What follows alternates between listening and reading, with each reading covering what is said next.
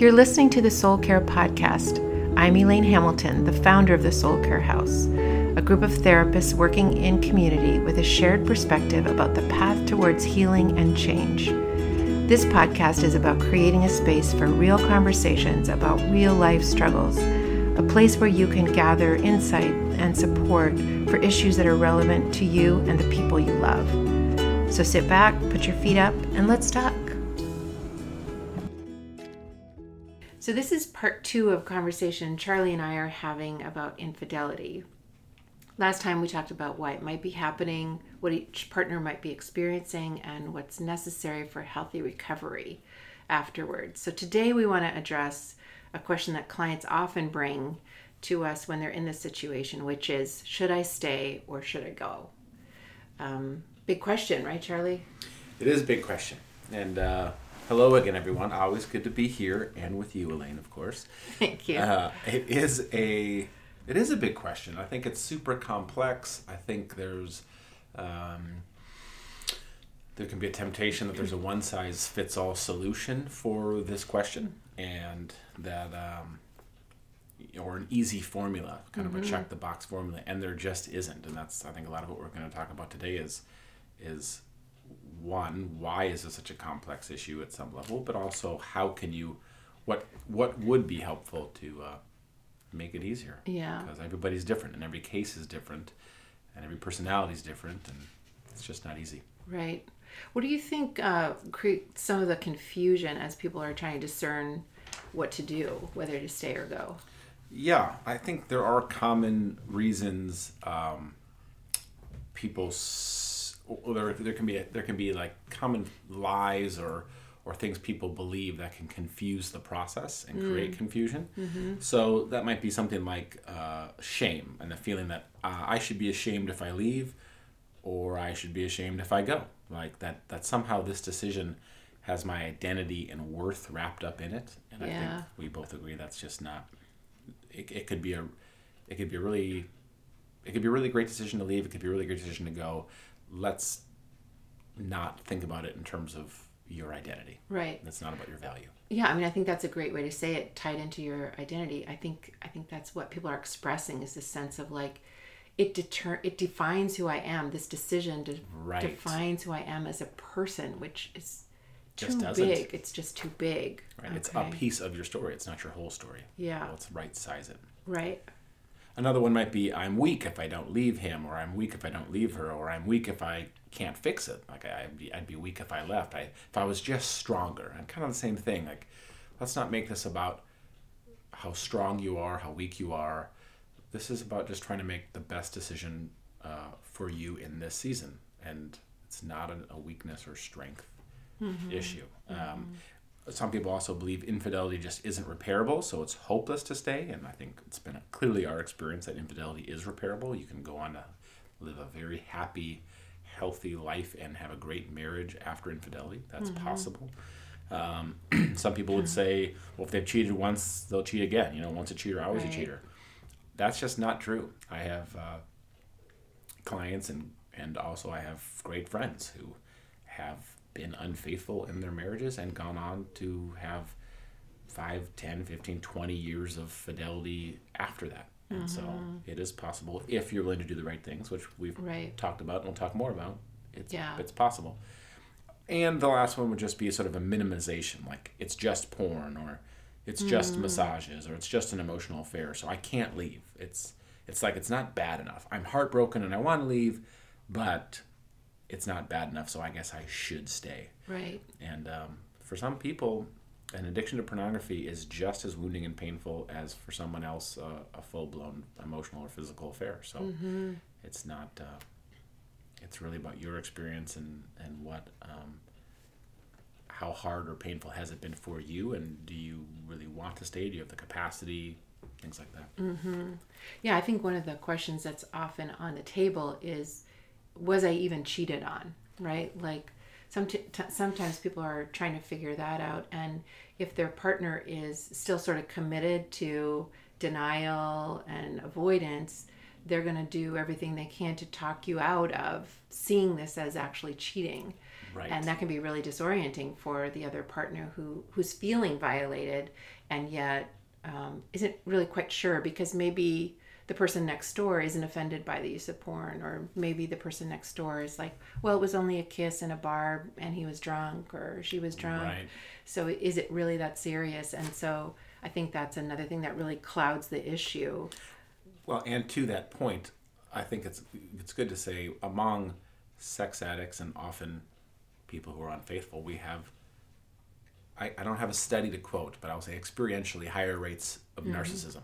Yeah. And so the idea, I mean, I've heard men say, well, it's just prostitutes. Like I'm just paying for it. It's a physical need. I don't understand why she's so upset. Right. And that's that sort of lack of empathy, lack of self-awareness, where you go, oh, this is a little mind-boggling to the average person. Yeah. And so you really, sometimes for sure, can't take the sexually addicted person or the person who's been unfaithful at their word or kind of trust their opinion. It's like we wouldn't want to take, like if you're the one who's been hurt, I wouldn't take the other person's opinion so seriously. Right. It's like, right. I'm not sure you're really in a place to give a judgment on this. Right. Yeah. I think we hear that too with oral sex, right? Like sometimes someone say it's just oral sex, and my response to that is like, if your partner walked in and saw that happening, would they be saying, well, thank goodness it's not sex, right? Like, right. That's just not going to be your partner's experience of that interaction you had with another person. That's absolutely right, and you've said that kind of as in sort of in our previous discussions as well, about like that's a good gauge of would you be comfortable getting caught doing it? Yes. If the answer is no, it's probably a pretty big deal. Right, yeah. Charlie, what if we talk a little bit about how different personalities are going to respond to this differently in terms of asking should I stay or should I go? They're going to be using different values or a different grid, maybe is a better way to say it, in deciding that. Absolutely. I think, so, at the Soul Care House, we're big on the Enneagram as a personality typing tool to kind of help you understand your personality. The Enneagram, if you're not familiar with it, there's lots of good podcasts from the liturgists and others who can tell you more about it. But essentially, there's 9 personality types, and each one has a number, 1 through 9. And so, for example, I'm a 1 on the Enneagram. 1s are... we can be a little bit moralistic. We are big on right and wrong. We can be prone to perfectionism. We are afraid of making the wrong choice or the wrong decision. And so what I would expect if I was working with a 1 who was deciding should I stay or should I go, is that it might be of more importance to them than others that this is like in line with their moral code. Or that if they're a Christian or have some sort of faith background, that it aligns with what Scripture says or something like that. Like, and that's okay. I think what I would tell an Enneagram 1 is not, oh, that's ridiculous. Like, don't be so worried about right and wrong. I would probably just say, yeah, this is going to be a lot easier for you if there's integrity with your own moral compass. You're a 2 on the Enneagram, and so probably be maybe you can explain what that means and what do you think 2s would need as they make this decision? Yeah. So folks who are focused on others are often going to be more concerned about the needs of those others than they are of their own, and oftentimes their own needs will not even be on their radar. It's like, first we've got to assess, what does everybody else need me to do? What do my kids need me to do? Which is a legit question, of course, but sometimes the question goes too far. It's like, what do my friends need? What does my family of origin need? What does everybody need me to do so that they're going to be okay? How can I take care of everyone else? And I think for 2s too, it can actually be, it's almost like you're probably going to need to think about everybody else. That's going to be a part of your process, right? Which is great. Yeah. And then we want to make sure that doesn't go too far either. Right. To put your own needs in the picture as well. It's right. Like, am I going to be able to do this? Like, can I live with the tension of this? Can I live with the stress of this? Do I want this? Right. That's something that in therapy we're going to keep asking that question. Like, can we take a minute to focus on you? Right. And what this is doing to you. Right. So with 3s on the Enneagram, they might be more image focused. We would anticipate that for those people, they might need to process the loss to their sort of ego identity or some sense of shame at failure. They're also highly achieving people, so divorce or leaving could feel like failure. Fours, it could hit at their own sense of brokenness, or that there's something really wrong with them. That's why they're getting divorced. Like they just, nobody could love them, or fours often identify with a lot of shame, and so they might need to process through that. Fives, they say, will give you everything but themselves. And so a five who's ending a marriage might feel like, will I ever find someone who I can give myself to? Right. Sixes want safety and security. This could be a big loss to that. Sevens are often very optimistic, and I think we've seen sevens going through this question, Enneagram sevens, who are very positive, feeling like, is it okay to give up hope? Because they're so hopeful. Yeah. And eights, it's about power and control, so this could feel like a very out of control experience, and they're going to probably need a lot of control as they go through it. That's okay. It's like the goal is to let go of some of that, but we would probably expect an 8 to want lots of clarity, things to be done in their timing, stuff like that. And then a 9 on the Enneagram, maybe kind of like 2s, might need some help actually having a sense of self and having really knowing their desires. They're peacemakers, so they might just be too prone to giving too much. Right. But point just being, whatever your personality is, it's okay to have a unique set of hesitations, needs, things like that. Yeah. There are lots of other questions too we want to encourage people to ask themselves, like how am I doing in the middle of this, right? Like, let's say you're a couple, you're in therapy, you're trying to see if you can save the marriage, and it's going to be an uphill battle, right? There's going to be good days and, of course, really terrible days. And to sort of assess, like, how am I doing? Am I developing some resilience for this? Am I growing and moving forward in my own development? Or am I just sort of stuck in the pain and I can't really get beyond it? And I'm not really sure my partner's doing that. So we want to look at, are you finding ways to move through this and move forward for your own sake, regardless of what your partner's doing? And well, is the trajectory good? I mean, that's such an important part of the discernment, and it's so easy to, again, get caught up in, well, I should just buckle up and get through it, and not really look at how's this going? How's the long term? How's it look? One of the ways that we can help people do that or make that decision is by using a time frame. That's one of the things that I suggest for couples a lot, is just what if we table the question of whether you guys are staying together or not, and we just really get serious about the work that's in front of us. Can we commit to 3 months of working our asses off on this? Or can we do 6 months? Like, what can we commit to, after which time we'll really reevaluate? We'll say, okay, how's it going? What's the trajectory, like you said? And is there a reason to re-up again, right? What do you think the benefit of that is for people? Well, I think we want to take off the table this, like, every day, am I staying, am I going? Because that is crazy making, right? If, like, every time he or she does or says something that's kind of hurtful, or that's sort of like about them just like in their stuff, right? I'm not talking about like another cheating experience, but like they're being thoughtless, or they're too tired to do the work or whatever. It's like, well, that's it, right? Like, I got to get out, right? Right. Let's take that question off the table, which lowers the anxiety, lowers the intensity. Right. Yeah, because if a lot of the time you're landing, and I would really like to see if this can be saved, it can be helpful to just say, that's what I'm doing right now. Even though this is a terrible day, I'm reevaluating on July the 3rd. That's when I reevaluate. Today I don't reevaluate. Today I just do the work that's in front of me. I hope my partner will do their work.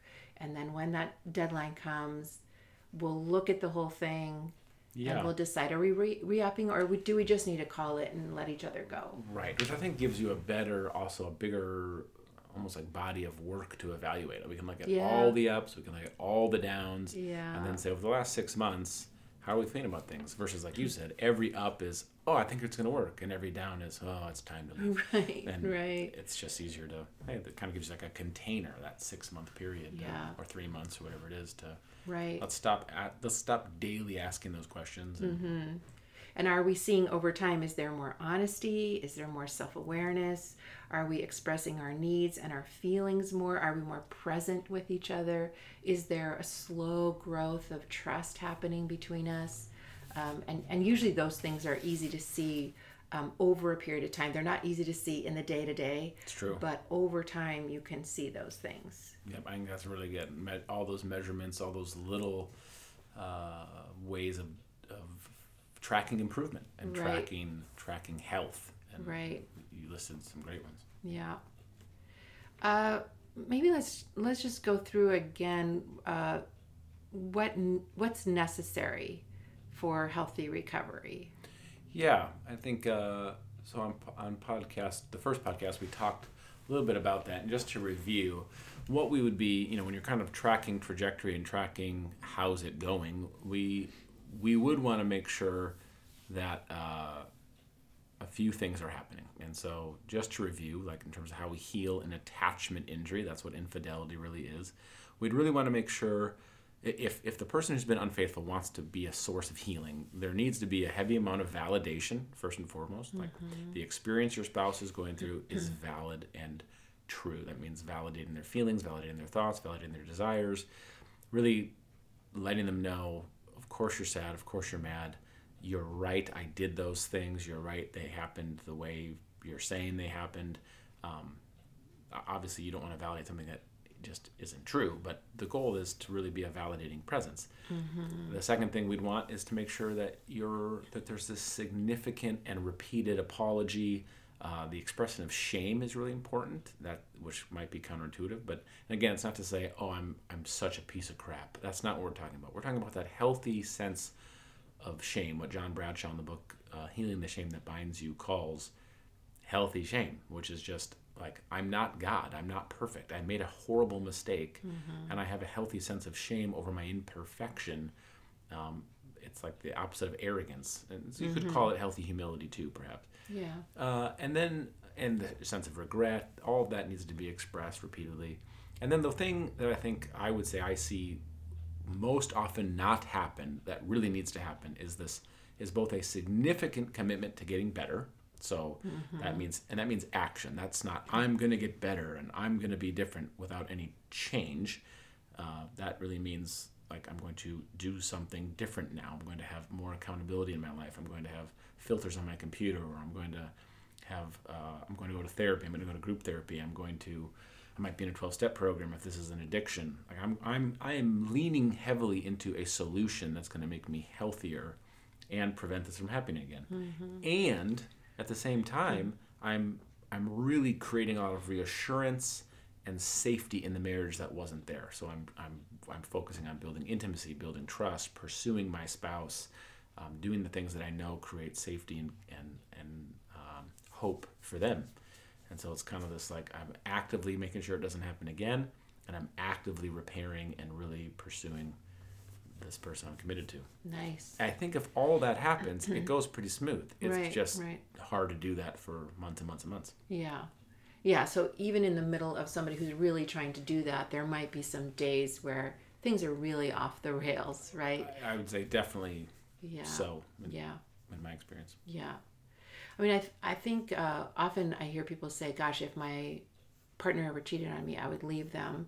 And then what we see is that it's a lot harder to figure out when it's actually happening to you, when you're, when you're maybe married, maybe have kids, maybe own a house together, right? Like all those pieces really complicate the question. And there's been a lot of bonding in some ways over the years, right? Like all the things we've done together and all the experiences and all the risks we've taken together, right? So that it makes the question really tough to answer. And I think, for people who are experiencing that, I think we really want them to hear that, like, we want to really validate how hard this is to figure out, and that really it's up to nobody but you to decide whether it works for you to stay in, whether that feels right to you, whether that feels like something you have the capacity for, and a deep willingness to try, because it will not be easy. Right. And then also for folks who decide to leave, just like, we get that. It's like sometimes the best thing for people to do is just let each other go, because there's just so much hurt going on between the two of them. And it does feel like we're just not sure if we can really recover from what we've done to each other. Yep. Well, and I think that's what I would say there too, Elaine, I think is oftentimes when it first happens, the idea of leaving means you've already lost safety, you've already lost the sense of closeness with your spouse because of the affair.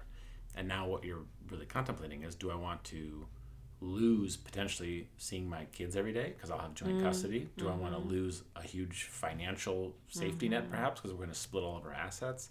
Like, you're facing divorce is tremendous amounts of loss, the social circles, and so of course it's not easy. You have to judge, do I really want to walk through this much grief and loss? And oftentimes it can feel overwhelming, and on the other hand, there's times when you go, I just can't lose any more. I feel like I've already lost so much in this marriage. Right. This is just the final last straw, and I have to get out before I lose any more. Right. I think we understand that too. Yeah. And then the beautiful thing that we often get to see happen, right? Because these are the folks who come to us is really want to see if they can save things. We see, gosh, this couple's been through a lot, and yet both of them like really pressed in. And over time, we're seeing, wow, these guys have really rescued this relationship out of the toilet, and they're experiencing some really beautiful stuff between the two of them. So it's really an honor to watch folks work that hard and then find themselves in a relationship that feels tremendously different and so much better than what was going on before. So we're lucky that we get to do that and see that. So there you have it, part 2 of a conversation with Charlie on the difficult topic of infidelity. Thanks for listening to the Soul Care House podcast. We'd love to hear from you. Any questions or comments you have, if there are topics you'd like us to address, let us know.